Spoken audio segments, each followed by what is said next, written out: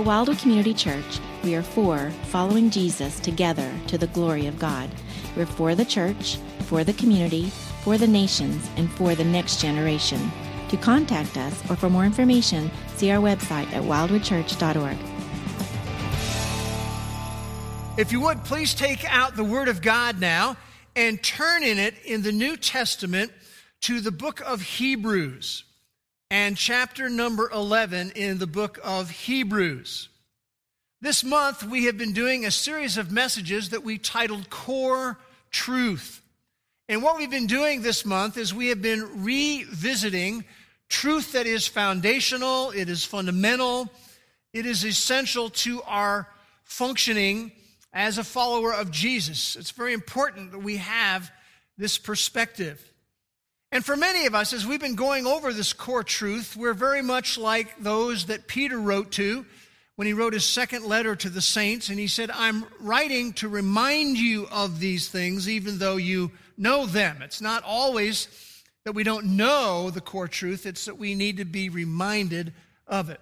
Why is that? Well, when we become disconnected from core truth, truth that's foundational, fundamental, and essential, there's often a loss of joy in our life.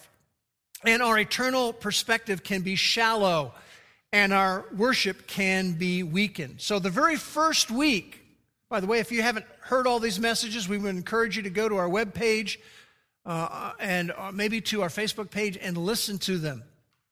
But the first core truth we looked at is that God knows me. God knows all about me. He knows every movement. He knows all of my motivations. He knows my thoughts before I express them. And He meticulously designed me. He wove my genetic structure as a tapestry. Same thing for you. And each of us are uniquely embroidered by Him. We are, as the New Testament tells us, His masterpiece. So the first truth was He knows me. The second core truth was that He is always there. No matter where we go, whether we're going up to the heights of heaven or down into the grave, or all the way to the east or all the way to the west, no matter where we go, He is there. He is everywhere at all times. And the promise that He has given to us is, I will never leave you nor forsake you. Absolutely never, ever will that happen.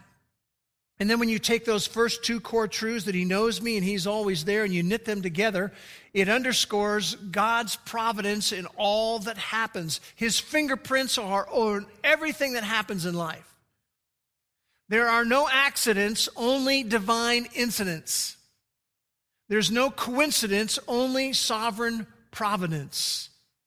And then the third core truth we saw last time was that God passionately cares for me. Despite my rebellion, despite my tendency to do it my way, despite the poor choices I have, despite the own self-indulgence that I tend to be prone to do, He is always, we saw this last time, poised to sprint to us and to embrace us with grace and mercy and kindness, and to rejoice over us with singing. So the first core truths were God knows me, God is always there, and God passionately cares for me. Yet, things happen. Those three core truths are core truths, yet things happen. The dire diagnosis arrives. A dear loved one departs from this world. A child goes prodigal. Things happen. A financial setback overwhelms. A betrayal invades our life. Fear and doubt strike the heart. God knows me. God is always there. God passionately cares for me, but sometimes life tumbles in on us. What then? Well, that leads us to the fourth core truth we want to look at, and that is this: we live by faith. We live by faith. That means we choose to believe what God says is true. Now, the fact that we live by faith is not new for most of us, but it is an indispensable element. It is where the rubber meets the road in our spiritual life. let me get a showing of hands. How many of you are familiar with the biblical phrase, the just shall live by faith? Let me see some hands. All right, so most of us are familiar with that phrase. It only occurs 4 times in the Bible. We see it in Habakkuk chapter 2 and verse 4. We see it in Romans 1:17. We see it in Hebrews 10:38. And we see it in Galatians chapter 3 and verse 11. The just shall live by faith. But how do we develop faith? How do we deepen our faith? Well, the Bible tells us in Romans chapter 10 and verse 17 that faith comes by hearing, and hearing by the Word of God. And so that's one of the reasons why on Sunday morning at Wildwood we open up the Word of God. We want to develop our faith. We want to deepen our faith. And that is why we are reviewing through core truth in this series. And when we talk about living by faith, what better place to dip our toes into than Hebrews chapter 11? It's the chapter on faith. And we won't have a chance to cover all of it. I would encourage you to spend some time in Hebrews 11 if you want to develop and deepen your faith. There's a lot of insights to be found here. What I would like to do, though, from Hebrews 11 is read verses 5 and 6. I invite you to follow along as I read. Verse 5 says, "By faith, Enoch was taken up so that he would not see death, and he was not found because God took him up. For he obtained the witness that before his being taken up, he was pleasing to God." That's where we all want to be, right? Verse 6, "And without faith, it is impossible to please him. For he who comes to God must believe that he is, and that he is a rewarder of those who seek him." When you talk about living by faith, when you talk about true faith, I think there's a lot of confusion out there. There's a lot of muddy understanding when it comes to understanding faith from a biblical perspective. So we have just a 2-part plan today. We're going to, number one, we're going to look at the core nature of true faith. And then secondly, we're going to look at some elements of true faith. We could call it God-pleasing faith. So let's begin by looking at the core nature of true faith. Now, it's important to understand that faith, and the verb to that is believe, is not mere mental assent. It doesn't mean we just sort of give a superficial salute to something. The verb believe in the New Testament is the word in the original language, pistuo. It's P-I-S-T-E-U-O. And that word for believe occurs some 240 times in the New Testament. And it never means some vague belief about something. Pistuo, that word to believe, means to entrust yourself to something. It means to rely on something. It means to place your full weight upon something based on reasonable evidence. That's what we do. We entrust ourselves, we rely on, we put our full weight upon. Now, what is interesting about the concept of faith and belief is that I find faith is usually restricted in people's minds to the religious arena. If you say, well, I want to talk about faith, right away people, we're going to talk about something spiritual. But the truth of the matter is that we exercise true faith every single day of our life.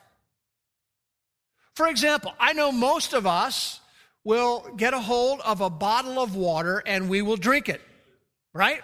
Very common to do that. One of my favorite brands of water is Dasani, and one of the reasons why I like it is it's got a really big cap. It's easy to twist off.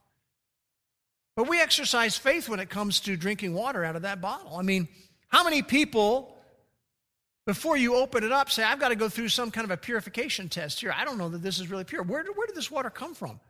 You know, did someone just sort of empty their bathtub out and put it in a water bottle?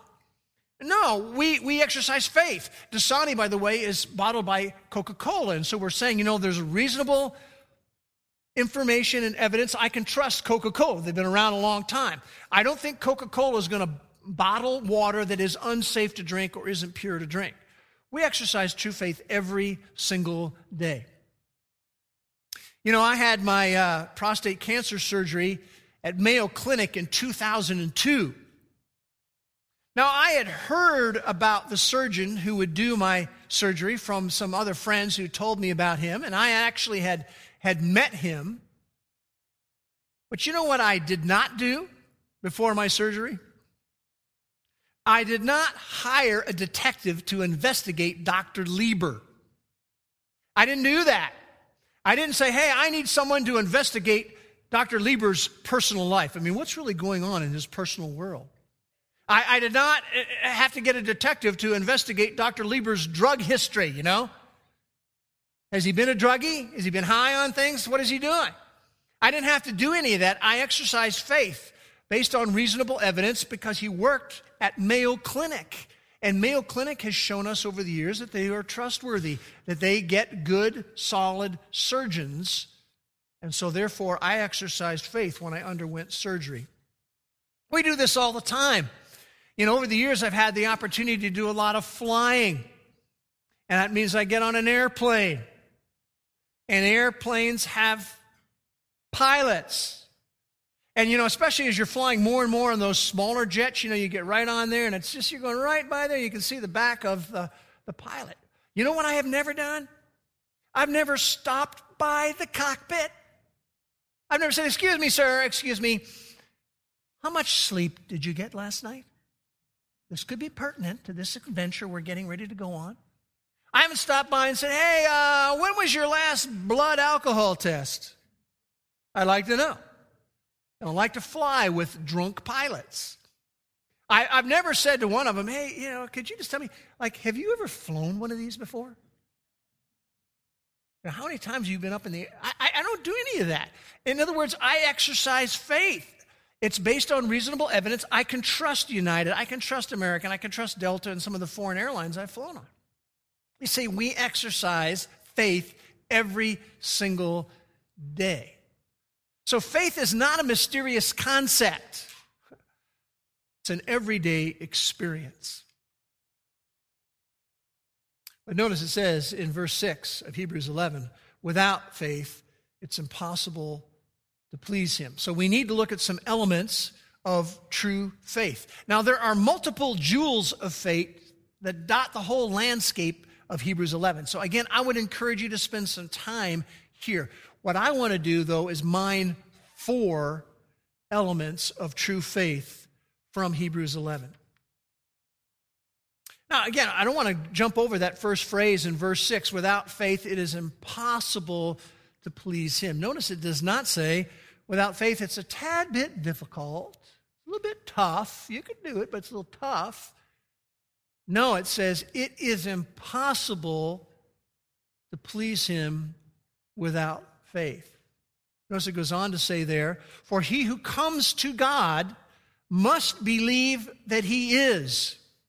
And that gives us the first element of faith. A faith that pleases God, number 1, believes he is.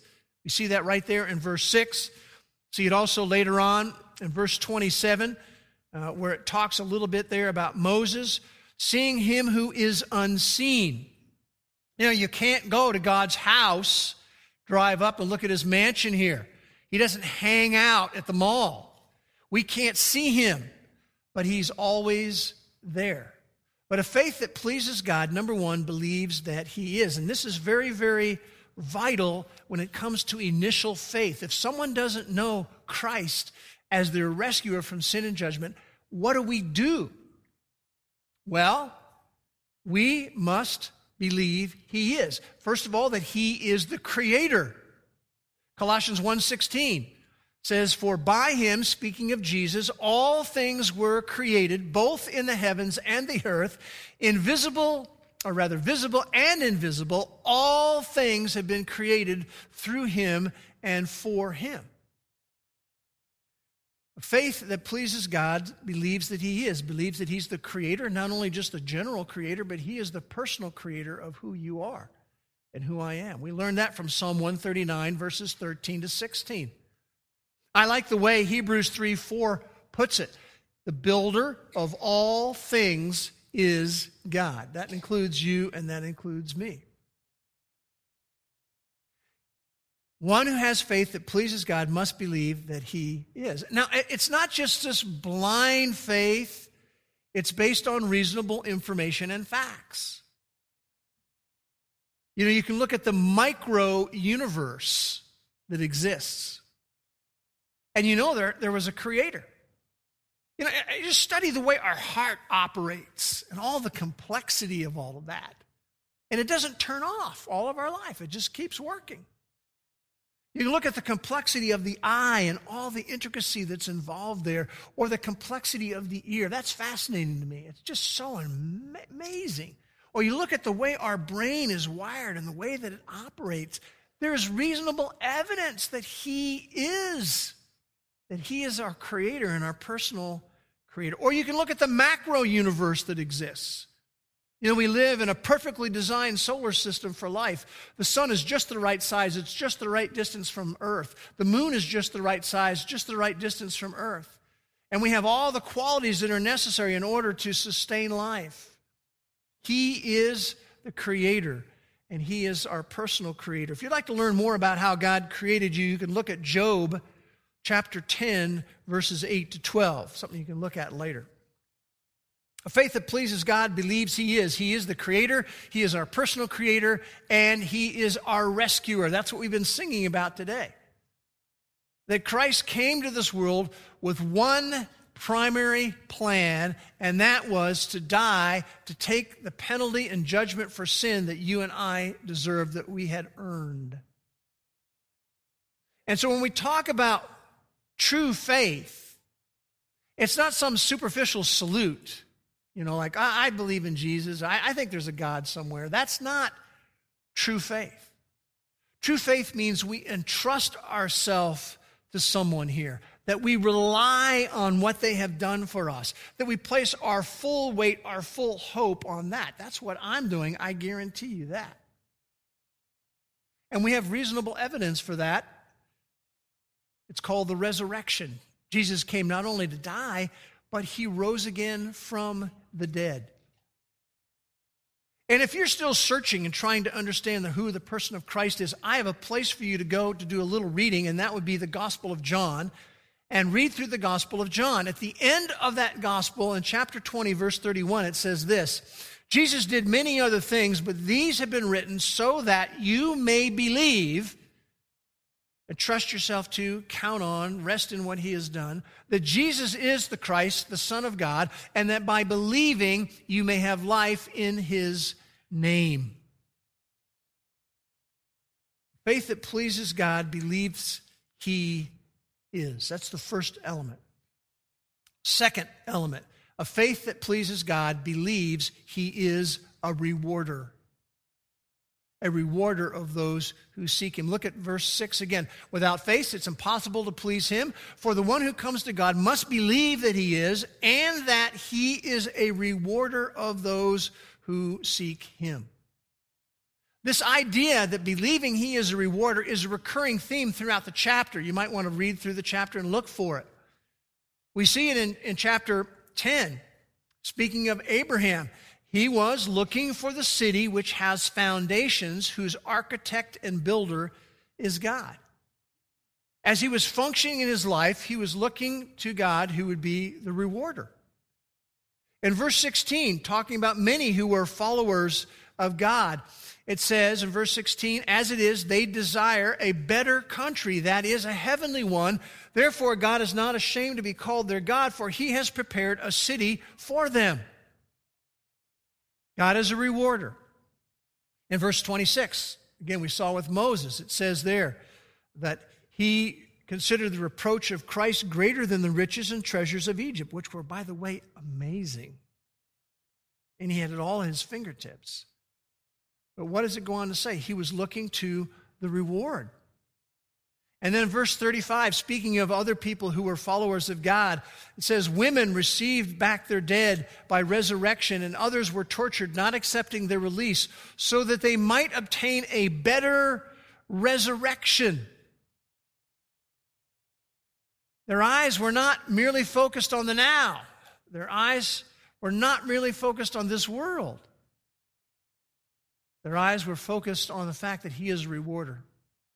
Those of you who are part of Legacy know probably that Harlan Snodgrass, who was one of the dear saints here at Wildwood, went home to be with Jesus just about a day or so ago. And you know what he was counting on? That God is a rewarder. He told me, he said, Bruce, I really believe, this was about 10 days ago or so, he told me, I really believe I'm on my way to heaven now. And that's what he was counting on. And that's what he's experiencing right now. That is true faith. See, true faith believes God that there's a better resurrection. Believes God that there is a reward. That's why we persevere through difficulty in this life. Because we believe there is a reward and he is a rewarder. True faith believes God for eternal treasure, that there's an inheritance waiting for us, that there's a better country than America, a heavenly one. And true faith believes that there's going to be a city we're going to live in one day whose architect and builder is God himself. That's what Harlan was counting on by faith. Faith that pleases God believes that he is a rewarder. Let me ask you a question. You don't have to answer out loud, but what has been your focus this week or this month? I mean, have your eyes been riveted on the current circumstances of your life? Or has the focus been to trust God for a better reward, for eternal treasure? As Jesus said in Matthew 6, a treasure that thieves can't steal and won't rust and degrade. Why is that important? Because Jesus tells us in Matthew 6:21 that where our treasure is, our heart will be there also. It's so critical that we have the right perspective. So a faith that pleases God, number one, believes he is. Number two, believes he is a rewarder. Number three, believes he is able. Look at verse 19.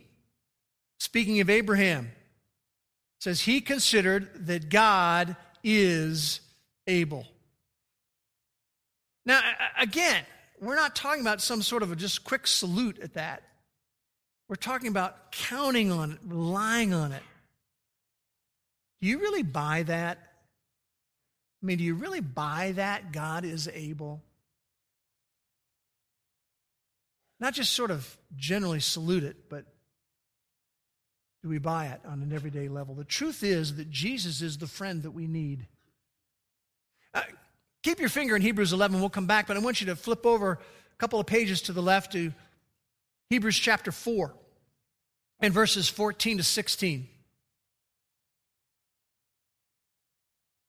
Faith that pleases God believes he is able.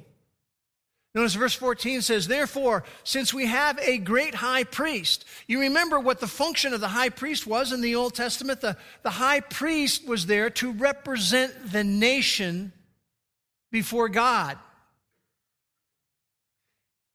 And we have a high priest whose name is Jesus, and he is there to represent us to God the Father.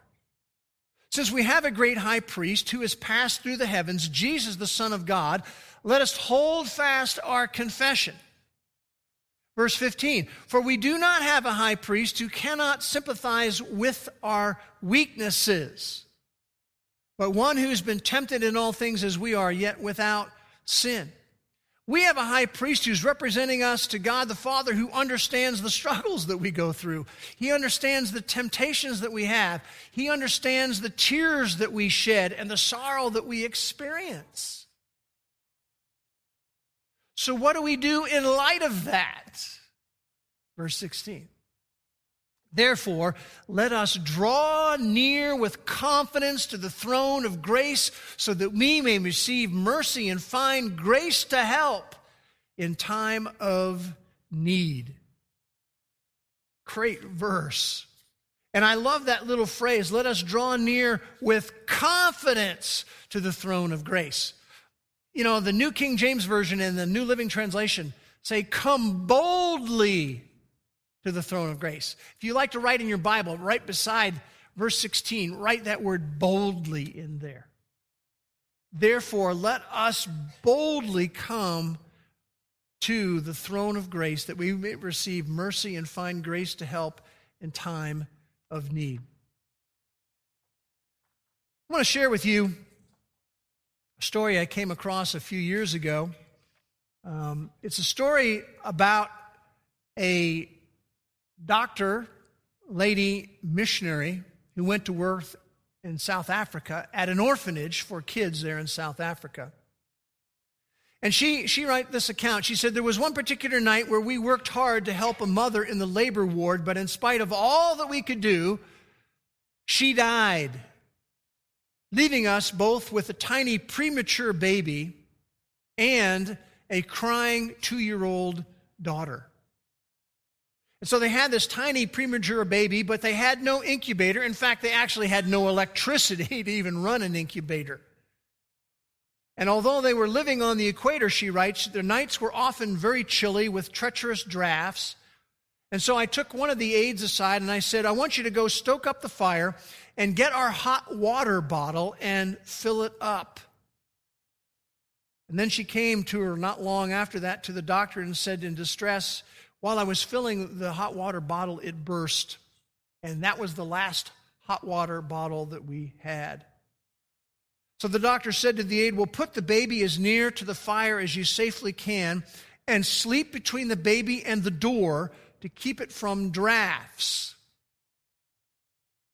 The following day at noon, as the doctor did most days, she would meet to have prayers with the orphanage children who would come around her and they would pray. So as she was meeting with the orphan children, she was telling them what had happened the night before. She told them about the mother dying. She told them about the 2-year-old daughter who was crying because her mother had died. And she told them about the tiny baby and how they were trying to keep the baby warm enough, how the hot water bottle would have helped to lay next to the baby because they were trying to avoid that brand new premature baby from getting chilled.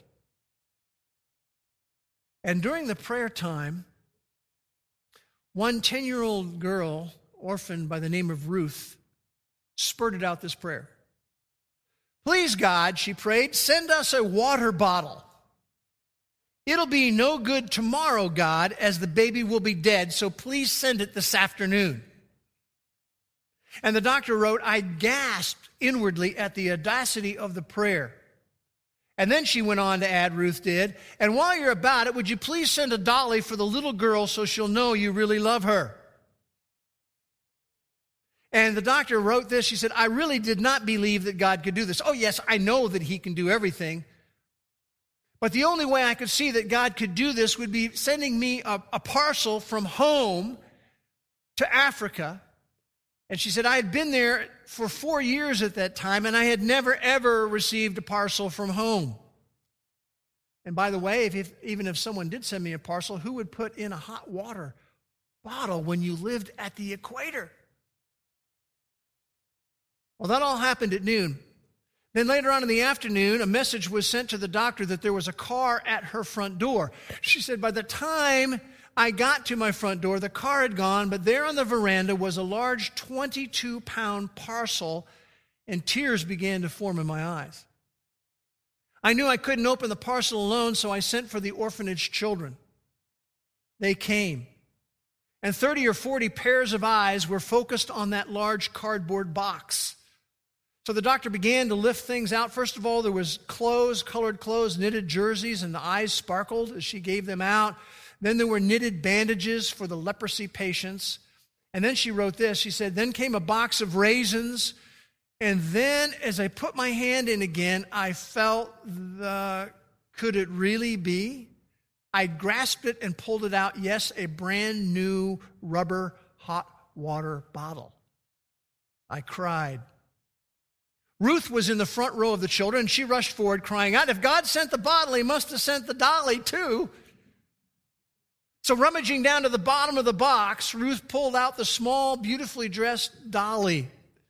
And then she turned to me and said, "Can I go over with you and give this dolly to that little girl so she'll know that Jesus really loves her?" Now, here's what the doctor writes. She said, "The amazing thing is that parcel had been on its way for 5 months. It had been packed by my former Sunday school class, where someone obeyed God's prompting to send a hot water bottle even to the equator. And one of the young girls there had put in a dolly for an African child 5 months before in answer to the believing prayer of a 10-year-old to bring it that afternoon." Let us draw near boldly to the throne of grace so that we may receive mercy and find grace to help in time of need. A faith that pleases God believes that God is able. George Mueller said this. He said, "Faith begins where man's power ends." Oh, that's so true. This week, Mark shared a verse with our staff. It's a great verse. It's an utterly startling verse from Romans chapter 8, verse 11. Here's what it says in that verse. It says, "The Spirit that raised Christ from the dead is the Spirit that dwells inside of us, and He will energize our mortal bodies." You go think about that one for a while. The Spirit that raised Christ from the dead is the Spirit that dwells inside of us, and He will energize our mortal bodies. Faith begins where man's power ends. He is able. A faith that pleases God, number 1, believes He is. Number 2, believes He is a rewarder. Number 3, believes He is able. Number 4, faith that pleases God believes He is faithful. Faithful. We see that back in Hebrews chapter 11 and verse 11. We see that from Sarah. It says, "By faith, even Sarah herself received ability to conceive beyond the proper time of life, since she considered him faithful who had promised." He is faithful. We talked about in one of our earlier messages the name of God that God gave to Moses to share with the people. Remember the name I Am? What is your name? Tell them, "My name is I Am." And the idea behind that name is that when we come to Him, everything that we need, He is at that moment. Like Ray Pritchard put it, he put it this way: it's as if with that name I Am, God is saying, "I am your strength. I am your courage. I am your hope. I am your supply. I am your defender. I am your deliverer. I am your joy. I am your future." Faith that pleases God believes He is a rewarder, believes He is able, believes He is faithful. But in all of that, we must remember that God works mysteriously. He works mysteriously. Many of you know the story of the missionary Jim Elliot. His wife is Elizabeth Elliot. Jim Elliot died in 1956 at the age of 28, along with 4 others who had come to Ecuador to work with the Waorani natives there. What you may not know, by the way, is that Jim Elliot came to Norman, Oklahoma in 1950. He came to the Wycliffe Translator Training Camp that was held here in Norman, Oklahoma in 1950. Jim Elliot is very famous for his journal entry that he wrote. It's been repeated many times. And by the way, it's not just a myth. There's actually a picture there of his journal. He actually wrote this in his journal. The thing he's famous for is his phrase, "He is no fool who gives what he cannot keep to keep what he cannot lose." And so he died, God calling him home at the age of 28, leaving behind a very young wife and a 1-year-old daughter. But see, God works mysteriously. You may not be aware that Jim Elliot had an older brother. He actually had several of them, but particularly one by the name of Bert. And Bert spent 62 years in Peru. And Bert established 150 churches in Peru. In fact, we have a side-by-side picture, I think. Do we have that back there? You have Jim there on the left and Bert on the right. Bert died in Peru at the age of 87. One brother dies at 28, leaving behind a young wife and a young daughter. Another one spends 62 years, establishes 150 churches, and dies at the age of 87. God just works mysteriously. I mean, why do we have this thing, Jim versus Bert? I mean, why did what happened to Jim not happen to Bert? And what happened to Bert not happen to Jim? Why do things happen to you and not to another person? Why do things happen to another person and not to you? You see, God works mysteriously. I mean, why did God answer little Ruth's prayer on the very same day when you've been praying for something for years? Part of the answer is Isaiah 55, 8 and 9. Everyone should have that in their spiritual repertoire.